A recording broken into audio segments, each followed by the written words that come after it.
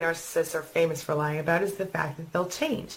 Now, do I think a narcissist can change? And we've talked about this a lot of times. Yeah, I think it's possible. I've just never seen it happen. But because they kind of operate on lies, they kind of operate on the false self, the inauthenticity, the consequences can lead to their true selves coming out and everybody around them finding out. And that's really scary for a narcissist. So when and if it happens where they're caught and they can't deny it and their true self has been revealed, very often a narcissist will say, I'm so sorry, I failed, I'll change. Think about all those preachers from the 80s who got caught doing bad things and saying the devil made them do it. It's a similar thing, even though they weren't technically taking responsibility for their own behavior. But what most psychologists will tell you is that even if a narcissist does create some temporary change by going to therapy or being involved in some program, very often as soon as the crisis ends, they go back to their old ways and they start being a narcissist again. They start hurting people and being not empathetic and not caring how people feel.